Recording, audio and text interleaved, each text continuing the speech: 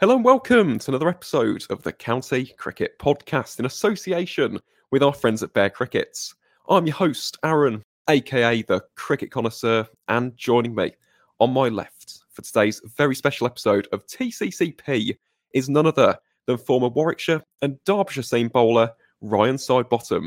So Ryan, first things first, mate, thank you very much for joining me here on the podcast today. It's an absolute pleasure to welcome you on for a chat about all things county crickets. I have to ask, mate, how's your day been so far? Thanks for having me, mate. No, the day's been good. Been up and early, bit of dad duties this morning, and then had to get the dog out for a walk. So it's been nice and relaxing. But so far so good. And thanks for having me on. Oh, it's a pleasure, mate. As I said, honestly, this has been a long time coming. We've been trying to organise it, haven't we, over the past few weeks, but we finally got there. And in terms of the recording, this is just taking place after Easter. So I have to ask, did you have a good Easter? Yeah, I did. It was very quiet. Obviously, my daughter's first Easter, so all the fun and excitement of that, and just very, very quiet, low key around home. So very nice. Thank you. Oh, good. That's wonderful to hear. It has been a nice Easter weekend as well, hasn't it, with the weather? The weather's been absolutely gorgeous here in the West Midlands. I mean, I've been all over the place for it. Went to Leamington, went to Warwick, went to Birmingham for a little bit, went to Solihull, Dorridge, Borsall Common. Pretty much done the West Midlands tour over the bank holiday weekend. But yeah, it has been absolutely gorgeous down here in Shakespeare's County of Warwickshire. And we'll probably talk about Warwickshire County Cricket Club at some point. I have absolutely no doubt about that, Ryan, given the fact that you did play for the Bears, and I may just support that county. I'm not sure if I do make it obvious enough on this podcast, but yeah, I'm sure that we'll talk about the Bears at some point. But before we jump the gun and we get into all of that wonderful stuff and we talk about your time in the county circuit, Ryan, I want to transport you all the way back to the origins of the Ryan Sidebottom cricketing story. So what were your first ever memories of cricket, either playing or watching this simply sensational game? I think some of my earliest cricketing memories would have to be being carted up and around back home in Shepparton, obviously growing up in country Victoria, and I'm one of 5 boys. So I've got 3 older brothers. So some of my earliest cricketing memories would have to be, sitting in the car, travelling to go and watch them play and probably playing with them in the back garden at home, really.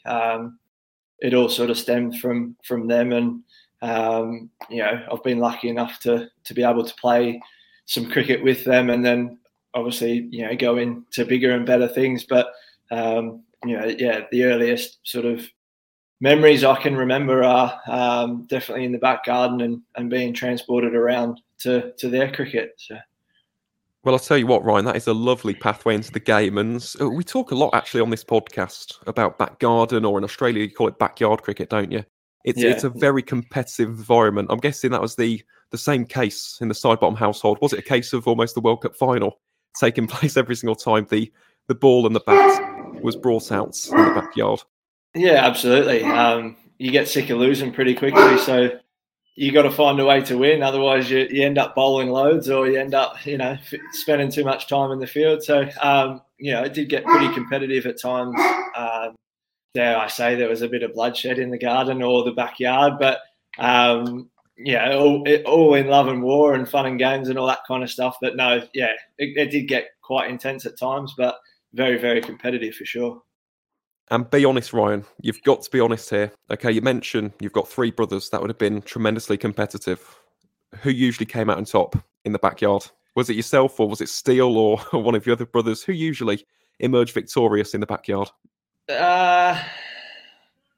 Well, depends on how far you go back, and so there's 10 years between Trent, my oldest brother, and Steele, my youngest brother. So obviously the younger boys, we used to cop a fair bit of stick, but as we got older, the tide started to change, and obviously the boys moved out. But I would say Steele and I probably spent most of the time in the backyard together playing, and I would say I spent more time bowling than I did batting. So he was quite a handy cricketer before sort of Aussie rules took over for him. So hence probably why I'm a bowler than more of a batter. So.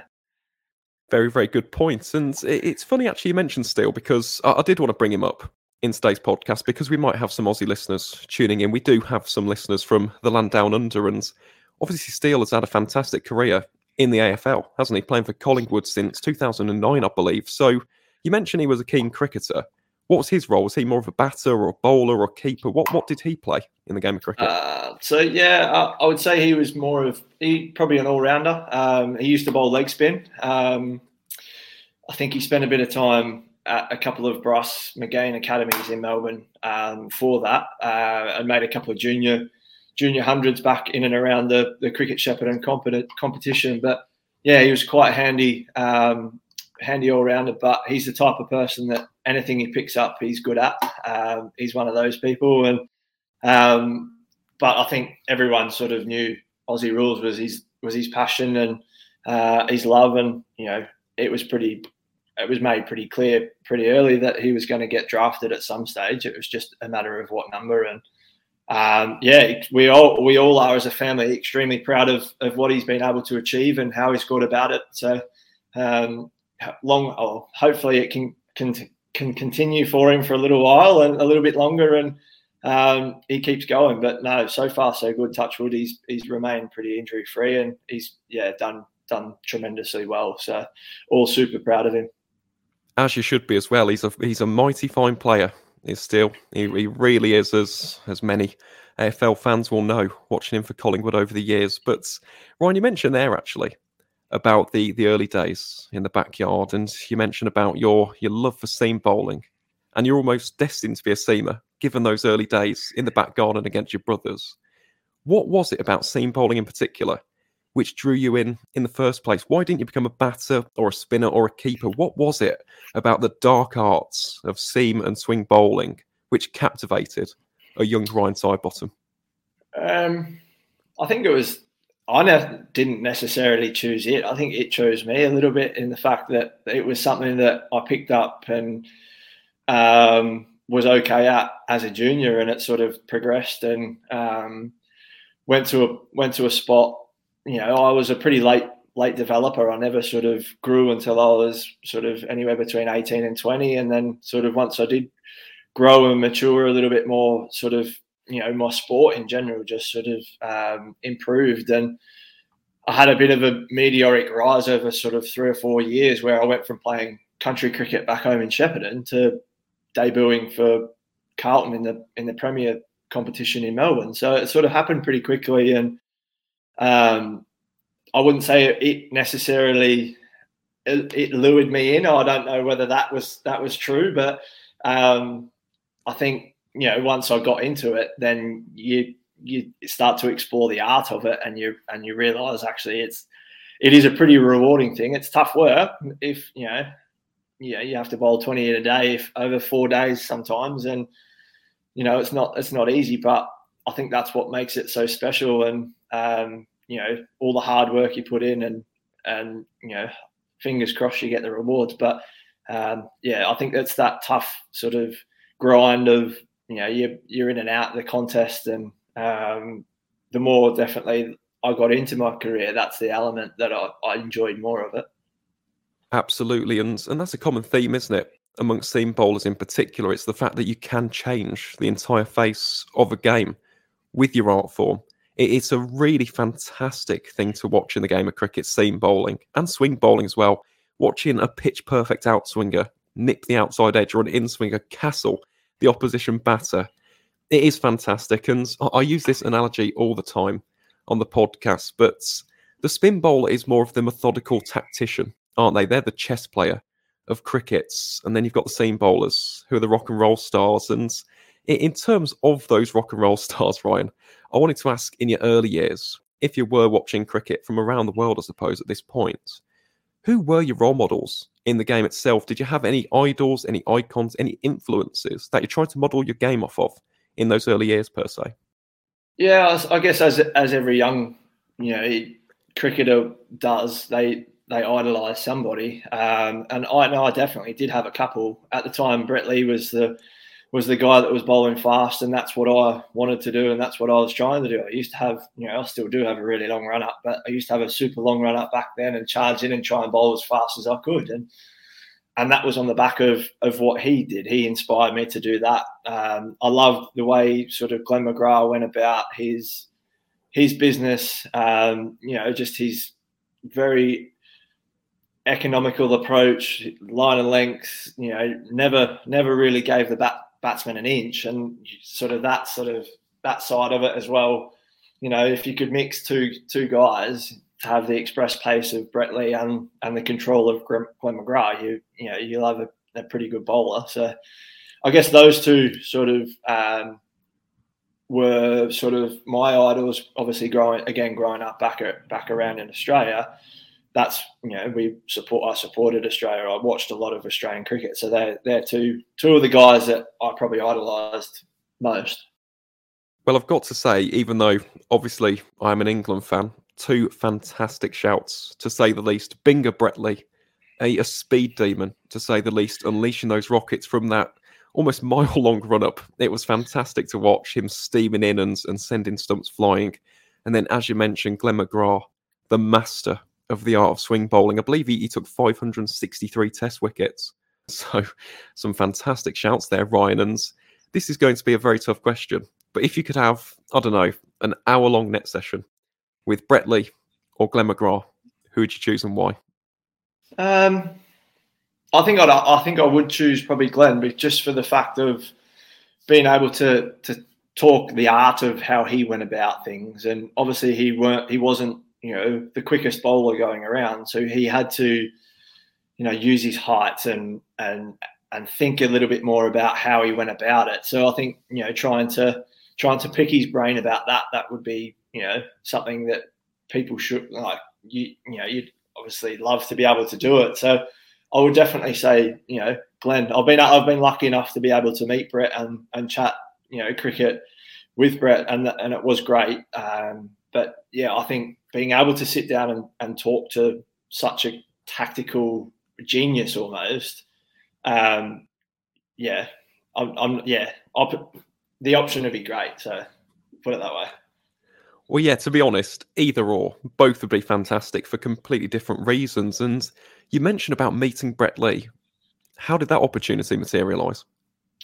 Yeah, so it was in between county seasons. I went back home to Shepparton, and the ACA they do a masters program, and the tour happened to be sort of in and around country Victoria, and it turned out to be about an hour from home. So I got invited on that, and there was a junior pathways program being held sort of in and around the area as well. So it sort of dovetailed off the back of that, and we mixed with the kids and stuff. And I think Brett had, his eldest son or something like that was there. So we were, I was with a few of the other ex-professionals, and was lucky enough to be able to be introduced to Brett and be able to have a bit of a chat. And it was pretty surreal to meet someone that you've idolised. I bet it was, because for years he was just a nightmare, wasn't he? To England in particular in the Ashes, in white ball cricket as well. As I mentioned, just steaming in and causing all sorts of chaos. Brett Lee, what a bowler. I'd do anything to watch him bowl again. Just one of those players who, again, almost laid the foundation of a lot of people's childhoods, isn't he? A lot of people talk about Brett Lee. Absolutely. He was the guy in those sort of early to mid 2000s that was the guy that was bowling, 145, 150 plus. And that, there's not many of those guys around. England are lucky at the moment. They've got a few on their books that are able to do that. And, they're exciting. They're exciting. They bring people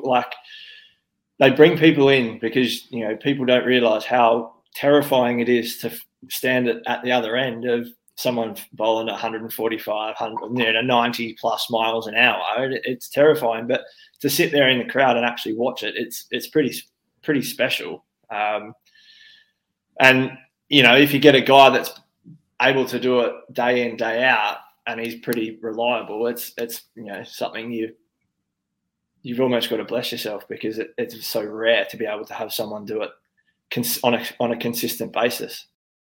It certainly is, and again, just the generational talent Brett Lee, and you mentioned those ridiculously fast bowlers from Australia.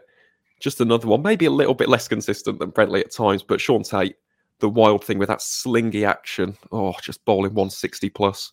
Yeah. What a bowler, Sean Tate. Yes, at times he could lose the radar, but in terms of those $1 million players, you just want to watch him, just an agent of chaos at times. Just bowl those bumpers and those Yorkers. Great player to watch.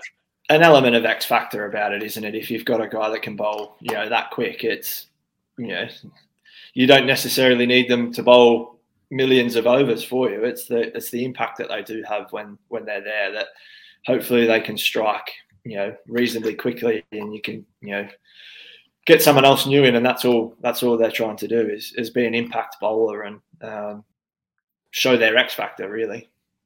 And to be honest, players like Sean Tate, Jofra Archer, Mark Woods, very much in that same form, isn't he? They do exactly that. So they must be absolutely terrifying to face. And Ryan, this is a really nice question that I've just thought of, and it relates back actually to a question I asked Tom Barber, because we had a really nerdy chat about all things seam bowling. But if you could go back in time and just relive one spell of fast bowling, right, it can be in terms of swing bowling, it can be seam bowling, it could be, I don't know, just a short, sharp barrage of bumpers. Any spell in the history of cricket, if you could go back in time and relive just one spell of bowling, which spell would you choose and why? That's a pretty tough question to ask, to be honest. I think something that sticks recently in your mind is that spell of Jofra to, the Aussies in the Ashes. That was just so exciting to watch. You could not watch it because there was just something happening all the time. In recent times, that's probably one. But to sit down, I'd have to actually sit down and have a think about. If I went back any further than that, I'd have to sit down and actually really think about my answer. But that's one of the specialist spells I've seen in a long time. It was just electric. It was cinema, wasn't it? Playing out in real time. Just if you watch The Test, and The Test is a fantastic series on Amazon Prime, they do film it almost as this blockbuster, and that's exactly what it was. The thrill, the excitement, the emotion in that moment was unparalleled. So a great shout there, to be honest, Ryan. I'm just thinking of some other ones. I think back to Flintoff, 2005 Ashes against Ponting. That was pretty special. Not just to Ponting, to the whole Aussie team. Like, again, he was a guy that he would have inspired a generation of cricketers in his own right, and that was something special. I don't know whether I think it was Glenn McGrath that told the story of there was a test late on in the series when Freddie had just been bowling absolutely outstandingly, and he come out and all the Aussie guys are out there bowling, and Freddie walked out, and Freddie was actually, he has gone on to say that he was extremely stiff and sore. He bowled one ball, walked back in, and all the Aussie guys are going, how is he doing this? Like, it's just, just things like that along the way, just, show how good he was. But that's another experience, like exceptional bit of like spell of bowling, not only just over one test match, but to do it over a 5 test match series, like in an Ashes, is something special. It definitely is. And look at us two talking about it now, almost 18 years on. It is absolutely staggering. It's scary that the 2005 Ashes were 18 years ago. That's terrifying, to be completely honest, to think about that. But at the same time, it is also an Ashes year, Ryan. And yep. I've got to ask the $1 million question, because you mentioned about supporting the Aussies. 2023, Pat Cummins and the Australians coming to the shores of England and Wales to take on Ben Stokes in this new era England side, under the leadership and guidance of Brendan McCullum. I've got to ask, mate, what are your predictions for the 2023 Ashes? It's going to be a hell of a series, I know that. The way the England guys are going about it, it's a new sort of style of Test cricket. It's exciting. It's everyone wants to watch it, and that's the exciting thing about it is that there's no limitations on how far they can go, and it's going to be a hell of a series. In terms of a prediction, it's a great question. To be honest, I think it'll be a 2-1 victory to England. I think Just the home conditions. I don't think they really like it being called Bazball, but the Bazball, style is exciting. I can't see it sort of stopping. Why can't they keep doing it? There's no limitations on it. So I think it's going to be a heck of a series, but I think take my heart out of it, I think my head says a 2-1 win to England. That's interesting, to be honest, Ryan. I mean, I don't think I can predict an England win purely because the predictions on this podcast usually go terribly wrong. So I think for the sake of England fans across the country, I'm going to refrain. I'll go for a 2-2 draw. I'll play it nice and safe. I'll sit on the fence. Get but off the the inner fence, England fans. fan, Come on. the inner England fan wants a 5-0, Ryan. Absolutely. Like the inner Australian wants a 5-0 from me too. But if I have to sit down and think, like the way they've been going about it, the way they're just expressing themselves in a whole new way. There's no fear about it, and that's I think there might be a bit of rain, and there may be a washout here or there. So that's hence why I've gone the 2-1. But it's an exciting time, a heck of a series. It's I think I'll definitely be watching as much as I can for sure. As will I, to be honest. As will people across the world. I think millions will tune in, to be honest, because this Ashes series, after 2019 as well, 2019 was pretty special. Let's be honest, Ben Stokes and the Headingley Miracle. Obviously, the Australians retaining it, and they've now got it very much in their hands after the last Ashes in 2021. But it just has the makings of a blockbuster summer, doesn't it? Bazball versus Pat Cummins, that incredible Aussie seam attack. Oh my goodness. Honestly, it fills you with so much excitement. Nerves at the same time, obviously, because of how much the series means. I mean, this has been a series which has been going on since 1882. Right, there's so much at stake. When it comes to these two cricketing nations, it is the pinnacle of cricket rivalry.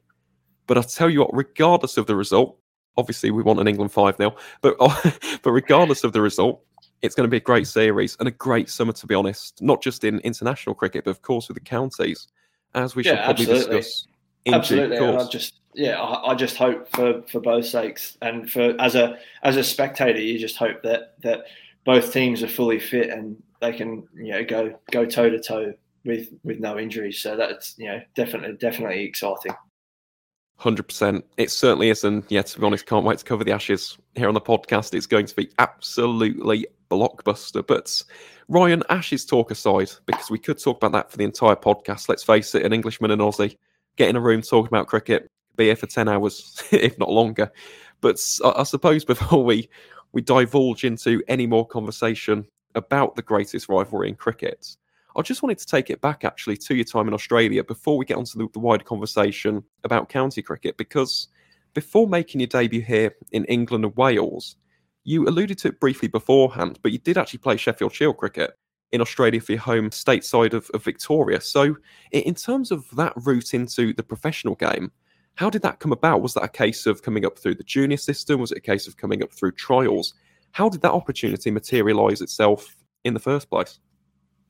Yeah, I alluded to it a little bit earlier, where I was a bit of a late developer. I never grew till I was sort of a little bit older. So I think it was 2010. I was playing A-grade cricket back home in Shepparton with my three older brothers, and we were playing against an ex-Victorian cricketer in Rowan Larkin, and we ended up losing the grand final. But I had a really, really good conversation with him post-game over a beer, and he basically just tapped me on the shoulder and said, "Mate, have you thought about going to Melbourne and playing Premier Cricket? Because I think, I definitely think you're good enough, and I see something there. It's just whether you want to do it or anything like that." And at that stage, I was, 20, 21, and pretty naive. I didn't really think that I was good enough or anything like that. And a conversation I had with Steele, because he was already in Melbourne, he basically said, "Come, give it a go.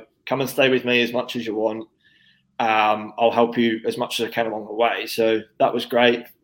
I had the head coach of Carlton Cricket Club, Peter Divenuto, at the time, gave me a call, and I just sort of said yes and gave it a crack. And that's sort of how it materialised. I went down, and and had a couple of training sessions in the pre-season and enjoyed it. They were very welcoming bunch of guys, and decided to give it a crack. And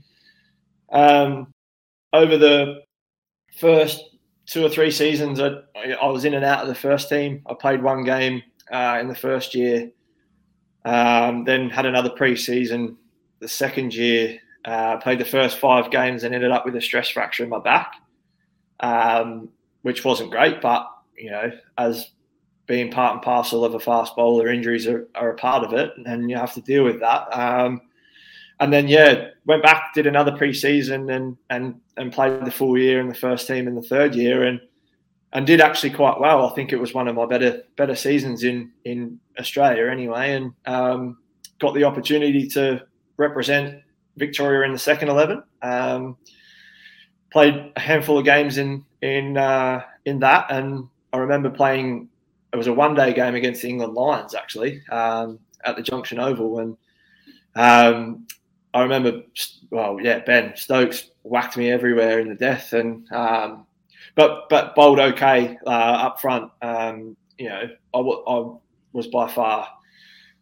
I wouldn't say I was the best bowler, but I wasn't the worst. And off the back of those sort of performances in the second 11, I was picked in a Sheffield Shield squad to go to Tassie, and I never really thought that I was a chance to play. I was always told that I was just in the squad to get around the guys and to meet the guys and sort of see how it sort of works in that environment and all that kind of stuff. And so we flew to Tassie on the Wednesday. We had a training session on the Wednesday afternoon, and everyone was told to sort of prepare as they were playing. And me had never played a 4-day game of cricket in my life. I didn't really know how to prepare. So I was sort of just trying to take as much in as possible and go about it. But then, on the Thursday morning, Cameron White was the captain. He tossed a coin and we were bowling, and he come straight over and shook my hand and said, "Congrats, you're in," and we're bowling. So it sort of happened pretty quickly. I wish I was able to remember more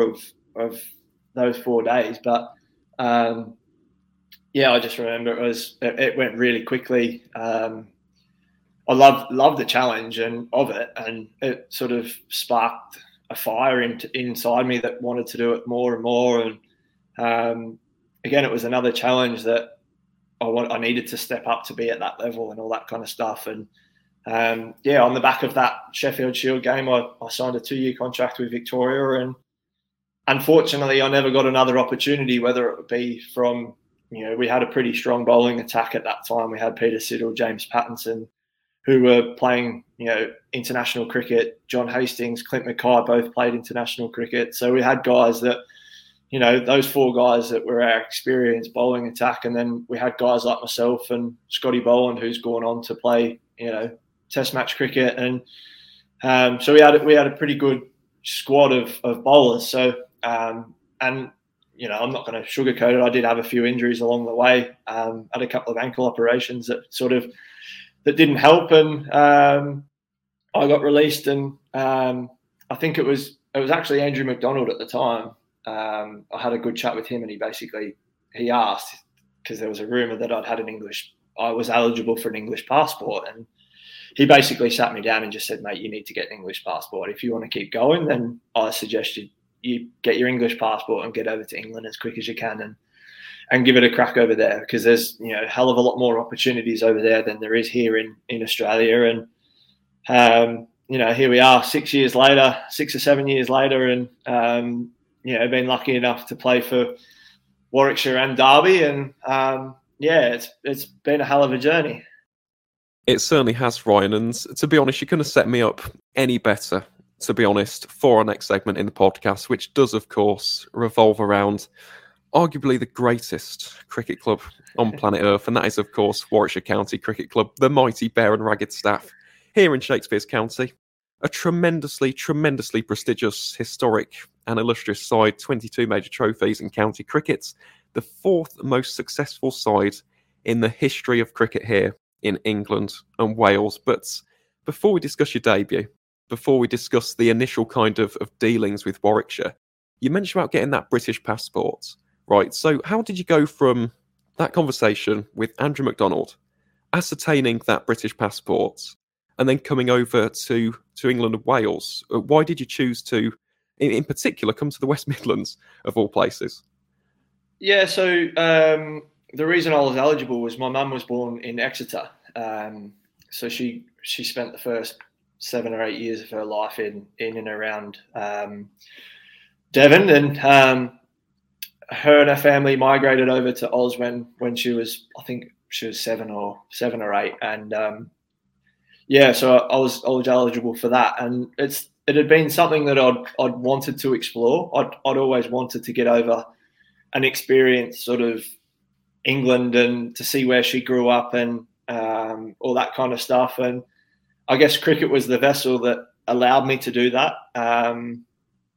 And, you know, I'm forever grateful to the Berkshire Cricket Club, because they were the ones that gave me the opportunity. They got in contact with me and asked if I was interested in coming over. And, you know, I grabbed the opportunity with both hands, to be honest. The initial plan was to come over in 2015, but I had to have surgery on my left ankle, which didn't allow me to come, which probably wasn't a bad thing in the long run. It gave me another, you know, season of Premier cricket to mature and you know, learn the art a little bit more, and be a senior player in that environment sort of made me grow a little bit, being an ex-professional at that stage.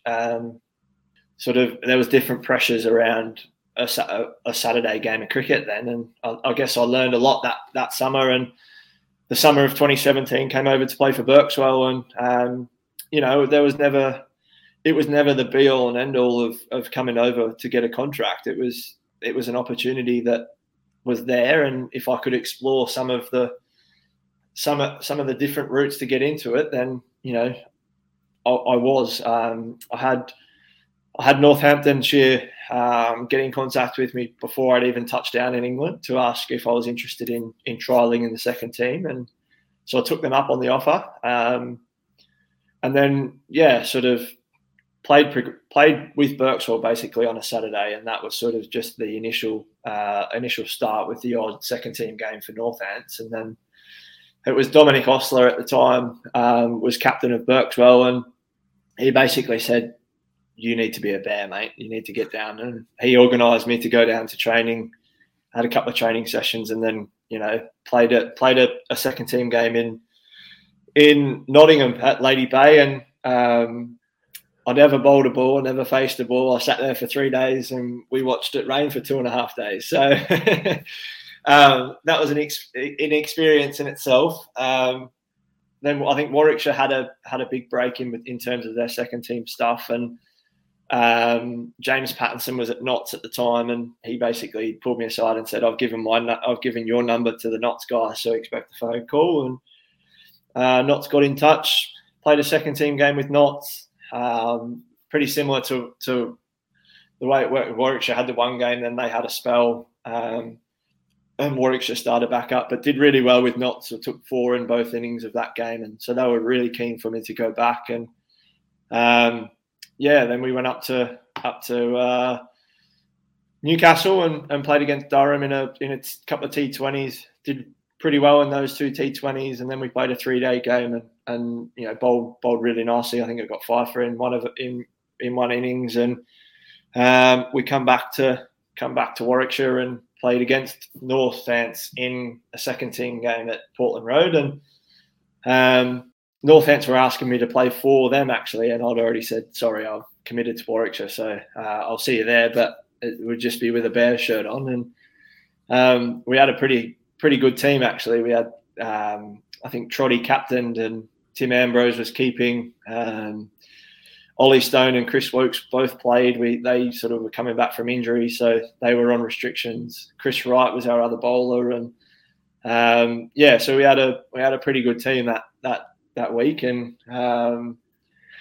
it all sort of it all worked out pretty well for myself, to be honest. I took 2 in the first innings, and I think it was the night we had about half an hour of play left to go in day 2, and we declared, and Alan Richardson was the coach at that time, and he just said, listen, righty, City, you're going to bowl, you know, we've only got 8 overs left, so use 2 or bowl 4. We'll keep Stoney and Wokesy for tomorrow if we need them. We don't want to use up their overs, tonight. So Righty and I had them 4 down overnight, and we both had 2 each, and earned the right to keep going the next week and the next day. And I proceeded to take the next 6 and end up with 8 and got in a room with Gilo the next day. So it all happened sort of really quickly. It sort of, I had to pinch myself at the time because, to be bowling with, those guys and, to bowl really well. I guess I was just a lucky one on that day that they were probably trying to slog me and ended up, I was the one that was getting the wicket. So, forever grateful for, the opportunity that Warwickshire have given me for sure.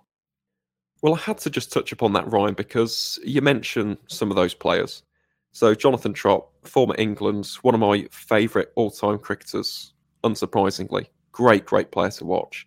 Ollie Stone, now gone on to become an England Test cricketer. Chris Woakes, I think we all know Chris Woakes, 2-time World Cup winner with England Test stalwarts. Again, an extraordinary player. And Chris Wright, the bowling all-rounder, as we should coin him now, after this weekend against Yorkshire up at Headingley. That came out of nowhere. 106 unbeaten runs across the 2 innings from Chris Wright. Goodness me, he's turned into the next Ben Stokes. But you mentioned all of these incredible names. Ashley Giles, of course, of another former England Test cricketer. I had to ask Ryan, what were your first impressions of Warwickshire? Because obviously I'm going to be biased. I'm going to say that Warwickshire are massive, huge, gargantuan. Insert XYZ number of words and superlatives here. But for you as someone who had come over from Australia, you'd had that experience in the Birmingham League with Berkswell. Dominic Osler had given you the initial kind of pathway, I suppose, the door into the club itself via that opportunity. But what were your first impressions of the Bear and Ragged staff? Well, I guess, growing up watching cricket on TV and you see the Edgbaston Stadium and all that kind of stuff, and I'm not going to lie, it had been a little bit of time in between sort of when I'd watched games of cricket at Edgbaston and getting over here. So just to see the actual stadium in itself was actually a bit of an eye-opener to say, actually, wow, this is a pretty serious club. To have a stadium like Edgbaston is, pretty special. When you get to walk out there every day and call that your office, it's a pretty amazing place. And, when you've got, a couple of thousand people in the Hollies, let alone be full, it's an amazing atmosphere and it's a very, very special place. But in terms of my first impressions, I was really surprised, and I was, pleasantly surprised of how professional it was, but not only that, how welcoming they were, how down to earth everybody was, and everybody is. And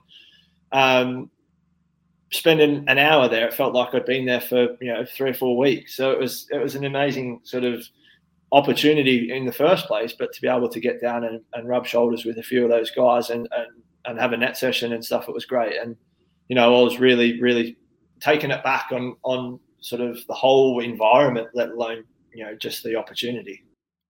Well, to be honest, Ryan, obviously I'm going to say this, but that is wonderful to hear. It really isn't. And to be honest, it is something which crops up, time and time again when it comes to Warwickshire. Obviously, we have got all that history. The fans demand success. There is that level of pressure, I imagine, in that dressing room to deliver, because you think of the greats who have played for this club. But something which does crop up time and time and time again is that welcoming nature of this club. And I think it's a testament to Warwickshire that you've got the likes of Dennis Amos, for example, a club legend. He's still involved with the club. Alan Donald is there today, funnily enough. You've got guys like Belly and Trotty. They still come back to Warwickshire, as does Ashley Giles, as does Brian Lara from time to time. So the fact that all of these legends have got such fond memories of this club is a testament to the ethos and culture of Warwickshire. And it is a very, very healthy one. And it's one that I must say I'm very, very proud of as a Warwickshire fan, because you can get to a point where a club does get to a great deal of success. They have all the trophies, they have money, X, Y, Z, all going in their favour, and they lose their identity. But I feel like in recent years, Warwickshire haven't. And to be honest, I'm tremendously grateful for that. And talking of your time with the Bears, Ryan, one particular game that we have to talk about is your debut for the Bear and Ragged staff in county cricket. And It's a shame this is an audio podcast because, listeners, you should have just seen the grin on Ryan's face when I brought up that sentence. You know exactly what's coming, don't you, Ryan? That game at Lords, what a debut that was. 190-run win over Middlesex in the 2017 County Championship, which, let's face it, was a very rough campaign. In fact, that was our only win when we ultimately got relegated on 86 points. But in terms of the debut itself, in terms of that performance, what can you remember about stepping onto that field for the very first time as a member of the Bear and Ragged staff? Yes, I remember earlier on in the summer, before I think I was still sort of trialling a little bit around the area. I was trying to get to Lords to watch cricket, let alone play. So I was trying to get down to London to do a tour and hopefully being able to watch a game of cricket, and it wasn't able to happen for a couple of different reasons. But yeah, I think it was pretty special. Sort of you fast forward, 5 or 6 weeks, and I'm turning up there a day before a game to have, a day of prep leading into a 4-day game. It was, something that I never really expected to happen. As a cricketer, it's the pinnacle of the sport. Basically, it's the home of cricket. It's a extremely special place to be at, and I feel extremely lucky to be able to say that I've not only played there once, but I've been able to play there 3 or 4 times. And words to describe the place are pretty scarce. And even just to walk into the place on a day before the game, and there's not a lot of people around, there are only a few staff members around it. It's just got an aura about it that is so special. And until you actually get there and experience it, it's quite hard to describe. And everybody you talk to leading into it, everyone says, "Oh, the slope's quite big," and that. But when you watch it on TV, it doesn't seem as big as what it actually is. But when you actually get there, you look out from the pavilion, you can see a little bit of a slope, and it's still, it's quite identifiable, but it's not. It doesn't look as big as what it actually is when you get out to the ground. When you actually walk out onto the ground and you get 20 or 30 meters onto the ground, you actually go, "Wow, this is more than I actually thought it was." It's at one stage I remember, we're out in the field and I was at fine leg at the pavilion end, and I was actually, my eye line was at the base of the stumps, and it was like, wow, this is like, it's incredible how it's held its sort of identity and that aura about it is just super, super special. And to be able to play a game there, let alone debut there, is super special. Not only have I been able to debut there once, I've actually debuted there twice, and I debuted there for Derby as well. So I'm extremely grateful and extremely lucky to be able to say that I've played there once, but I've actually debuted there twice. So it's pretty special. I was going to say, you can't really moan about that, can you? As Not a cricketer, at all. to go out onto the hallowed turf, as you mentioned, the home of cricket, there is a special aura about it. I think that's a great way of describing it. But I've always found it difficult to actually describe Lords, because it's one of those venues that is almost like you'd almost get overawed by the sensation of it, don't you? Yeah, absolutely. It's as close to a museum as you'll get for a sports venue. Like, there is literally nothing is out of place. Everything has a place, and everything is neat and tidy, and it is pristine. And you walk up the stairs to go to the changing rooms, and you've got all the paintings on the walls, and even the day before a game, you walk through the long room, there's no one in there, and it's just so eerie and it's so special. It just oozes that aura of, wow, this is amazing. And you can't shake the feeling of humbleness. You have to be humbled by walking through that environment. Otherwise, Mother Cricket's she's a wonderful, wonderful being, but she soon will bite you if you start to take the mickey out of it. And I think that's something that's special about Lords, is if you take it for granted, then you need a good clip behind the ears, I think. Yeah, you do, because again, it's a tremendously special venue, and I've said this plenty of times on the podcast, but for those who haven't been to Lords, even if it's for a championship match or a one-day cup game, just experience the buzz, because that's something which I picked up on straight away.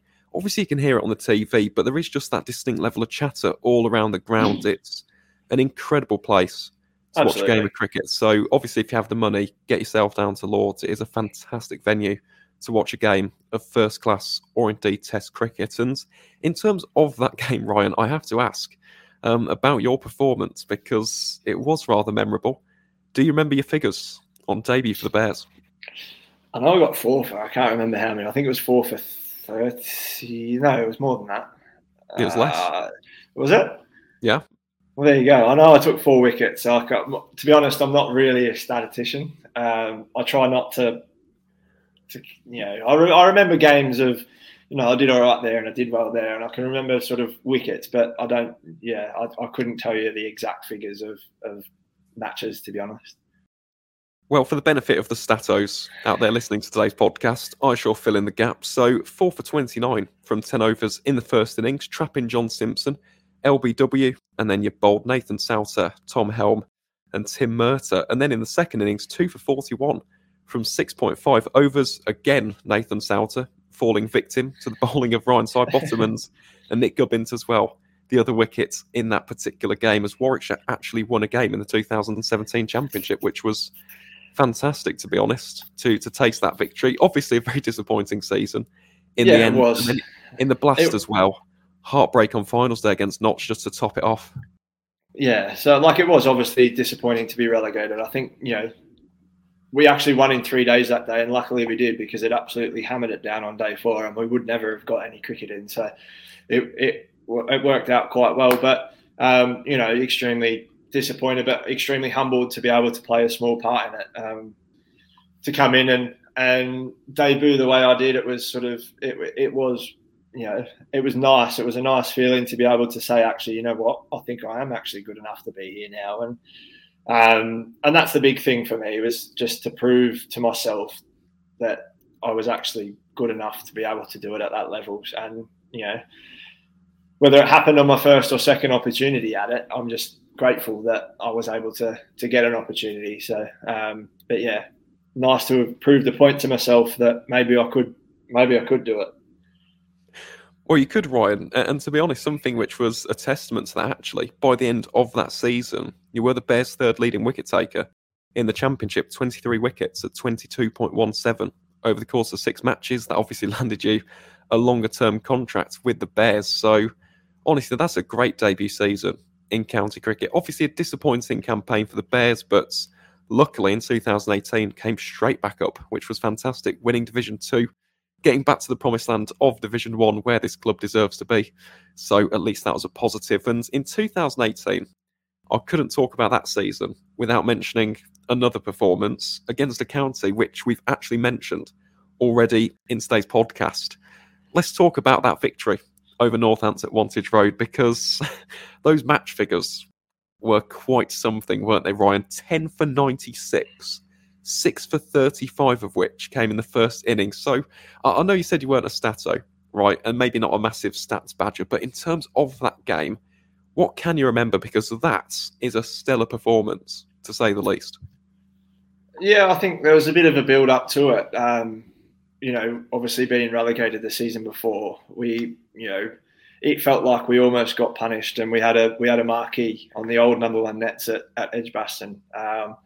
Which, at the time it probably wasn't, but it, almost felt like a slap on the wrist that we didn't get a pre-season tour away or anything like that. But, leading into the season, remember Jeets was captain, and for whatever reason we decided to go into the first game against Sussex with 3 seamers and Jeets, and I was the one that sort of got missed out. And, I think getting the opportunity to play the week after, I was keen to grab it and almost vent a little bit of my sort of frustrations on the selection the week before, and just to prove sort of a point of, no, I shouldn't have been left out and all that kind of stuff. But no, it was it was a pretty incredible day, or pretty incredible game, to be honest. One that I look back and hold quite fondly fond memories of, and just to play my part to step up, because we'd lost two seamers in Keith Barker and Ollie Stone the week before. They'd gone down with hamstring injuries, so to step in and almost be one of the leading seamers of the team, only having a handful of games under my belt, I was pretty keen to impress, and to play my role was more important to me than anything else. And I look back and what the team needed, I think I produced that, and we sit here and we talk about it today. So exactly, it was a very, very memorable performance. 10 for 96, taking half of the wickets basically on your own. You can't really complain about that, to be honest, Ryan. And as I said, it was a great performance and one you should be tremendously proud of. And talking, I suppose, in that similar vein of proud moments in a Warwickshire shirt, would you say that 10 for 96 maybe was your proudest moment? Or was there another one which surpassed that in the years that followed, per se? No, I definitely think it's right up there, if not the top. Obviously, you can't go past your debut. And to play my role the way I did in my debut was pretty special for myself. But I would definitely say it's right up there in the handful of fond memories of past performances, for sure. So it was probably the first, because my debut season we went from Lords to Old Trafford, Edgbaston and Headingley were the four venues we played at. So I played at 4 test venues in my first 6 games, and as a country lad, I was thinking, how good's this? Like, I was pretty excited to not only just get to play at Lords, but to go around and see some of the other test venues. So I ticked off 4 in my first handful of games. So it was pretty amazing. And Wantage Road was my first sort of experience of a boutique sort of cricket ground, if you want to call it that.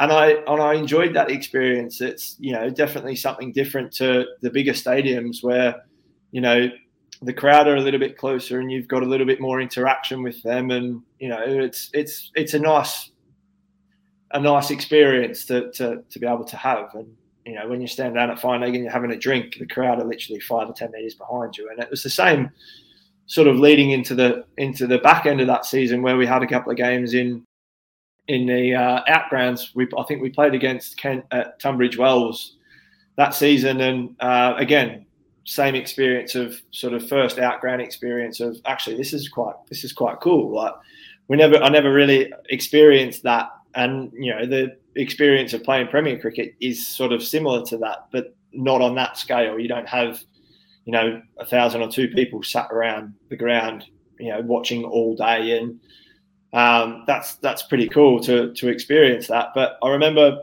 going I think we went from Tunbridge Wells almost straight away up to Colwyn Bay. I remember playing at Colwyn Bay, and I had a great week that week. I think that was a great experience, because literally the crowd were a metre on the other side of the boundary rope, and the kids were running around and asking you for autographs and selfies and all that kind of stuff. And that's another experience that I hold quite dear, and I actually absolutely love that, because that sort of suits me a little bit more than the Lords and the Old Traffords and stuff like that. Being a country boy, that's I grew up in a country town of 400 people, so quite a shy country boy at heart, and just getting back to small country towns and playing is something that I really enjoyed. Oh, well, it's something that is very, very special, isn't it? Experiencing those outgrounds, that different style of cricket spectating, I suppose, because you do have your massive test venues, your Edgbastons, your Lords, your Old Traffords, but again, those smaller, more intimate venues, they're great to watch cricket at. They really are. And you mentioned Colwyn Bay and Tunbridge Wells, 2 fantastic outgrounds. And one of my favourite county grounds, actually, is Wantage Road. I don't know what it is about it, but it's the walk from Northampton train station to Abingdon. And then it's in all of those houses. It's just nestled in, isn't it, amongst Northampton as a town. And then you get this lovely cricket ground just in the middle of it. So, yeah, some fantastic venues, to say the least there, Ryan. And I suppose on the flip side, because we mentioned there mostly about proud moments, and wouldn't it be wonderful? In an ideal world, cricket would just be high after high after high, great moment after great moment, and everything's rosy and peachy in the world. But unfortunately, as you alluded to beforehand, the cricketing beast can be very, very nasty at times, and it can be very cruel. So I have to ask that on the flip side, I suppose, of the proud moments, what do you say was your toughest moment from your time with the Bear and Ragged staff? I guess probably the 2019 season didn't really go to plan for myself. I had a really, really good pre-season, did some great work with Pop Welsh, the bowling coach at the time, and I was really excited to hit the ground running. And we played against Kent in the last game of the season to win the Division 2 title, and then we played them at Edgbaston again the first game of the 2019 season in Division 1, and bowled really, really well. From memory, I think we lost the game, but we did. Ollie Robinson scored a ton. I think looking back, I feel like I bowled really, really well, but then ended up with a stress fracture in my shoulder blade. So that was a pretty sort of dark moment in my career that you do all the hard work in the pre-season and you finally get to the fun stuff of getting out there and getting in the battle and being able to express yourself out on the ground, and you have that taken away from you, and you have to sit there and you watch the remainder of the season from afar. You go in on a daily basis, get your rehab done, and you almost feel like a spare part, and you feel like you're sort of a burden on the dressing room because you don't want to interfere or you don't want to overstep your mark or anything like that. And I found that quite tough. But I think the guys at Warwickshire at the time were actually really, really good, and they basically said, we love having you here and we love seeing you here, but go and do something else. Go and have a holiday. Go away. Go spend some time with your girlfriend and do all that kind of stuff. And they allowed me to do that, which made it a hell of a lot easier. I'm not saying it was still easy, but that made it a hell of a lot easier that I wasn't sat there watching cricket 24/7, because I've been there and done that as well. And you end up in some pretty deep, dark places because those four walls of the gym and the physio room, they get pretty boring pretty quickly. And if you're in there more often than not, it's not ideal. And I think from 2019 onwards up until sort of the end of last season, my sort of career had been ravaged by injury, and I got to know the physios and the S&Cs quite well over that time. Lovely people, but they're not the people that you want to be spending all your time with, realistically, are they? So, but yeah, I would say probably 2019 was one of the darkest points in my career, and obviously it wasn't ideal to sit down and have a chat with Paul Farbrace and have that chat of saying, sorry, we're not going to offer you a contract next year. That's obviously not ideal, but that's part and parcel of elite sport. And if you're not being real about it, then you just got to take it every opportunity as you can. And they're not ideal situations, but it's part and parcel of it. It's elite sport. It can't always be sunshine and rainbows. There's got to be some dark moments in it, but it's how you jump those hurdles and get over them and keep moving forward is how you judge people and how you expect to be judged. So I hope I've answered your question. You certainly have, Ryan. And again, I'm very, very interested to have heard that, because that's a similar theme on the podcast when it comes to injury.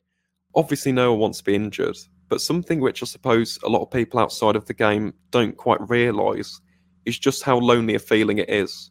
You do feel isolated. You do feel not like an outcast, right? Because you're not away from the dressing room entirely, but you're not actively partaking with the group, are you? You're not contributing to success. You're not contributing to the team on the field. You do feel as though, in your own words, you've become a little bit of a burden to the people in that dressing room. So I have to ask, really, what was the motivation for you to come back from injury? Because some players would undergo a stress fracture. Obviously, you'd had that one earlier in your career at Victoria, which had derailed your Sheffield Shield career. So what was it about that time with the physios, with the S&Cs, those lonely times rehabbing in the gym? What was it that kept you going and motivated you to come back to the game that you love so much? I guess the physios and the S&C, they do play a massive part in that, by trying to keep everything sort of fresh and new and exciting. It does help. I'm not saying that the easiest thing to go through. But I think you've got to stay humble, and you've just got to realise that at the end of the day, you still are a cricketer, and you're being paid to play cricket. These are part and parcel. These are parts of the game. Yeah, they're not nice parts of it, but they're parts that you have to deal with. And I think you've got to have a network of people outside of the game that can keep it as being a game. And I think you've got to take it with a pinch of salt and keep looking at it as a glass half full, not a glass half empty. You've got to be really optimistic on how you go about it, and look at it as an opportunity to come back better and come back stronger. And I think that's the way that I sort of tried to tackle it anyway. I'm not sure that it sort of ventured that way, but it was a difficult sort of 6 months really, because you're sitting there, you're watching guys do what you want to do essentially and what you're paid to do, but not just necessarily game days. I think game days are actually they're a little bit easier because there's actually something going on in the pitch that, and if we're batting, then, you get the banter of the lads in the dressing room and all that kind of stuff. So they're a little bit easier. It's training days that when guys are over at the Colts nets and they spend hours over there, and basically you come in, you don't see them, you get your work done and you're done and you're finished before they're all finished. So you're actually out the door before they get off the track. And I think that's one of the difficult parts that you have to sort of adjust to, is that you make sure you've got to either schedule it so that you can sort of get to see the guys and get that sort of interaction that helps you keep moving forward. But definitely the physios and the S&Cs, they help you massively. And that support network that you have away from the ground is essential to keep you going as well. It really is, and that's important in wider life in general, isn't it? The support network, who you can fall back on and rely upon in your darker days. It really is massive. And that was a rough season as well, wasn't it, for Warwickshire in terms of injuries? Everybody seems to get injured. Norwell got injured. OHD got injured at one point. So I know at one point we had to bring in Bailey Whiteman. We had to bring in James Wainman. Who else? Fidel Edwards on a loan for the T20 Blast. I think we had Toby Lester on loan as well. I think at one stage we had one fit bowler on the staff, and that was Will Rhodes. So it can be pretty brutal at times, but the rewards definitely outweigh the brutality of it for sure. Oh, exactly. And you've just actually jogged my memory as well, Ryan. Ben Mike came in on loan and scored 72 against Hampshire in that partnership with G. Patel. He did at the Ageas Bowl. So yeah, that was a very, very rough summer for the Bears. But aside then from Warwickshire, just before we talk about how things ended at the Bears, Ryan, we get onto the future and conclude today's episode. For the sake of the Derbyshire fans tuning in to today's episode, I do think we have to mention the East Midlands County, because last season you did have the opportunity to represent the Falcons in 4-day cricket, and you had that experience of playing under the tenure of Mickey Arthur, a legend of cricket and cricket coaching. So in terms of your time at Derbyshire, how would you describe your experiences and your time with the East Midlands County? I loved it. It was great. I really enjoyed the couple of months that I had there. When I sit back and think about it, I'm probably not happy that it panned out the way it panned out with a couple of hamstring injuries. But again, that was part and parcel of elite sport. But I think in the period of my career, it was nice to be able to get some cricket under my belt, and it almost sort of re-energized me a little bit to get that sort of sense of belonging. And obviously when you're at a big county like Warwickshire, the expectations of winning is quite high, and it can get quite tough at times. But when you go to a smaller county such as Derby, and the way Mickey sort of was implementing his sort of coaching style, it was that we're not necessarily going to be a team that wins lots of cricket, but we're going to be a team that is going to be hard to beat before we become a winning team. And I think the way Mickey went about it was great. It was refreshing. It was what I actually needed. But unfortunately, the beast that it was, I went down with a couple of hamstring injuries, and it didn't pan out the way I planned it to. But I am, grateful for the opportunity from the Derby, County Cricket Club, that they gave me the opportunity to go and play, and to get some cricket under my belt, and to keep that, to keep stoking that fire of wanting to keep doing it. So look back and really, really appreciate the opportunities of it, but really enjoyed the time that I spent there as well. There's some wonderful people and some really, really good coaches as well. They certainly are. Derbyshire's just a lovely club, aren't they? In terms of the fan base, in terms of the coaches, the players as well. A real community club, aren't they? Derbyshire County Cricket Club. So, yeah, good to hear that, to be honest, Ryan. That's absolutely fantastic to hear. And I imagine the Derbyshire fans tuning into the podcast as well will be absolutely beaming after hearing that. But aside then from that time with Derbyshire, aside then from the majority of the time at Warwickshire, Ryan, we do have to discuss the conclusion of your time with the Bear and Ragged staff, which was at the end of the 2022 season.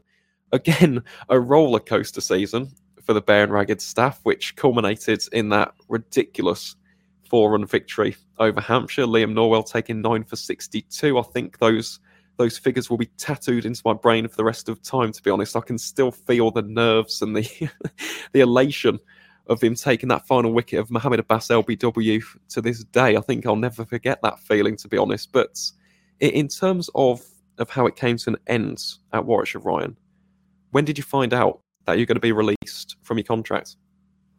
Yeah, so I think it was a bit of a long process. I'd had a really honest discussion with Paul Farbrace at the sort of the last game of the 2021 season, and we had a long, honest discussion about where he thought I was at and where the club were looking to head. And basically, I was told then that 2022 was going to be my last season. So unless I went out and performed, extremely well and earned another contract. But so I had the writing was on the wall a little bit, hence why the Derby loan sort of came about, and an opportunity to play some cricket was fantastic. I think I played one more game for Warwickshire than I anticipated. I didn't expect to play for Warwickshire at all after going down with my second hamstring injury, and then to get the opportunity to play against Gloucester at Bristol was fantastic. Obviously,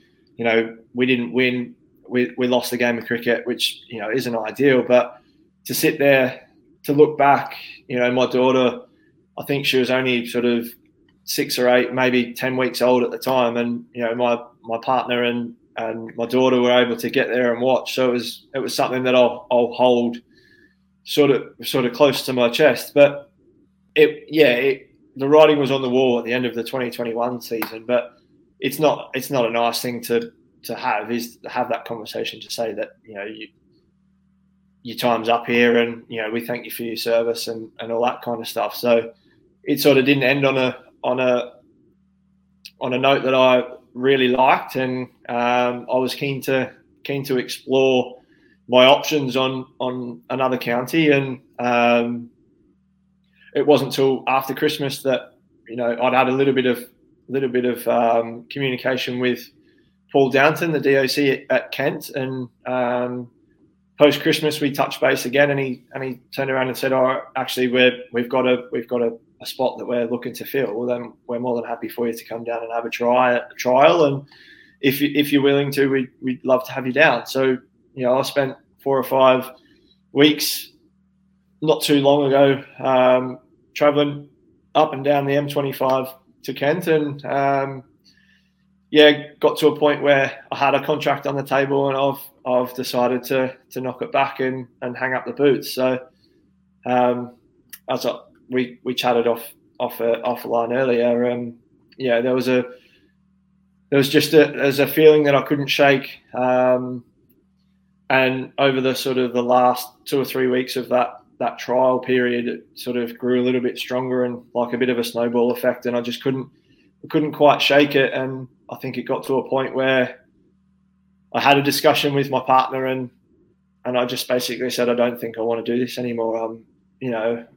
I'm spending far too much time away from you Cassidy, my daughter, and home, and it's not sitting well with me. So after a couple more discussions with a few people in my close network, it made the decision a hell of a lot easier. And I do thank the Kent County Cricket Club for the opportunity to go and explore the option of, it's not the fact that I can't do it anymore. It's the fact that, it's a want and desire thing at the moment. And, I thank them, a huge thank you to them for giving me that opportunity. And I'm grateful that I did get that opportunity, and, extremely proud of what I've been able to achieve in it, but in my career. But, the next chapter's here, and it's an exciting one, and we look onto the future, and we go on from there. It's not as if that I'm not going to be playing any cricket at all. I'm still going to be playing for Berkswell on a Saturday, and I'm going to get my enjoyment from there, and I'll still be keeping an eye on how the Bears and all the people that I've played with and against are doing. So I'm looking forward to the next chapter, and definitely it's an exciting time. Well, first and foremost, Ryan, can I just say congratulations on your first-class career, and a massive thank you as well on behalf of myself and many a Warwickshire fan for your service to our club over the years, because we mentioned the debut, we mentioned the 10 for against Northants. You also did play your part in the 2021 County Championship win as well. So for all of the hard yards, for all of the difficult moments and the great moments at my county of Warwickshire, honestly, thank you, mate. And you should be tremendously proud of what you've achieved in the past few years. To come back from the disappointment in Victoria at the age of 27, have that opportunity at Berkswell, work your way into the county circuit and do so well for Warwickshire. That's something which in a few decades' time, you can look back on and go, you know what, I did that. I really did achieve something in my life. And for that, you can always be tremendously proud. And just something else I did just want to mention is how much I respect that decision, actually, because it must be difficult. I can see how much you love cricket. I can see how much cricket means to you, but family comes first, doesn't it? And I really do appreciate that, because we as cricket fans, obviously we want to see you playing cricket.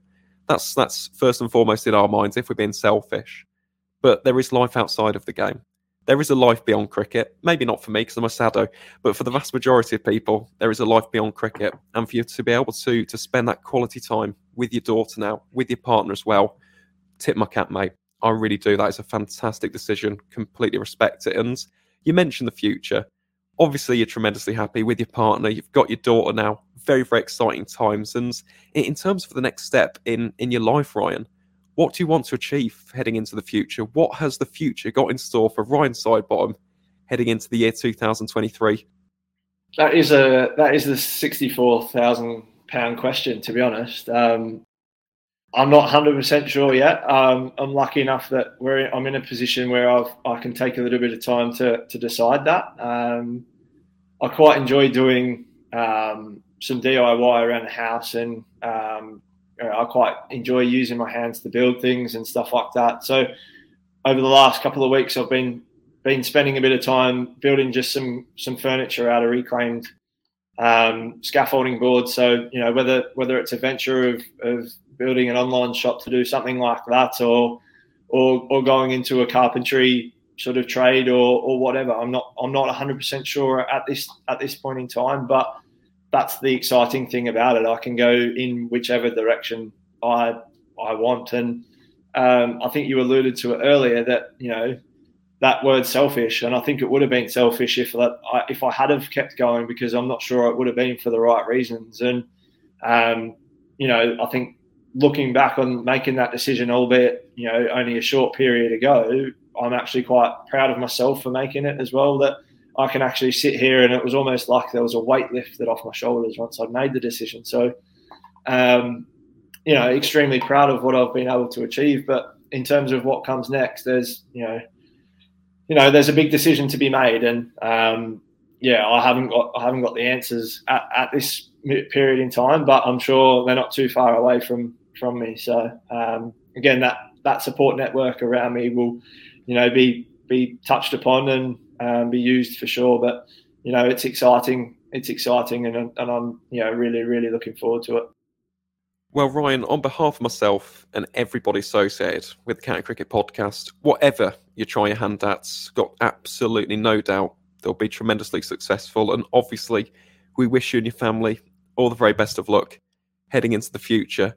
2023 has the makings of a very exciting year. And unfortunately for us as county cricket fans, we won't be seeing you for a Warwickshire or for a Kent this summer. But I tell you what, if you're in the Birmingham League area, get yourself down to Berkswell. Fantastic club located in the village of Borsall Common next to the White Horse pub. Beautiful venue. Might even be able to see Dominic Ostler, former Bears treble winner in 1994, alongside Ryan Sidebottom. So honestly, Ryan, thank you. Thank you for your services to Warwickshire, and also a massive thank you for coming onto the podcast today. It's been an absolute pleasure, mate. And before we say our final goodbyes for the recording and we wrap up what's been a fascinating episode, do you have anything to plug or promote? Any social media channels, websites, businesses, anything like that? No, not at the moment. Our best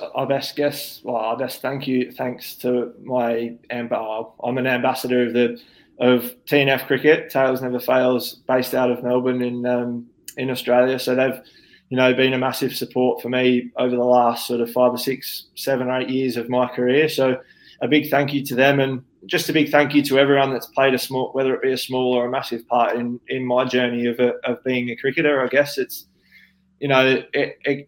every little bit goes a long way to getting you in a direction that allows you to be able to play a sport that we all love. And I guess again, I'm the lucky one that has had 2 opportunities to be able to do it over a period of sort of 10, 11 years. And I just want to stress that it's been a hell of a journey, and I've loved every minute of it, but still sit back and think that I am the lucky one that's experienced it. So big thank you to everyone that's played a big or small part. Big thanks to the guys at TNF, and I best probably thank my partner as well, because she's allowed me to do it. Although at periods of time it's not great when you're spending loads of time on the road, but it's amazing. I've loved every minute of whether it be at Derby or the trial at Kent or my time at Warwickshire. So a big thank you to everyone that's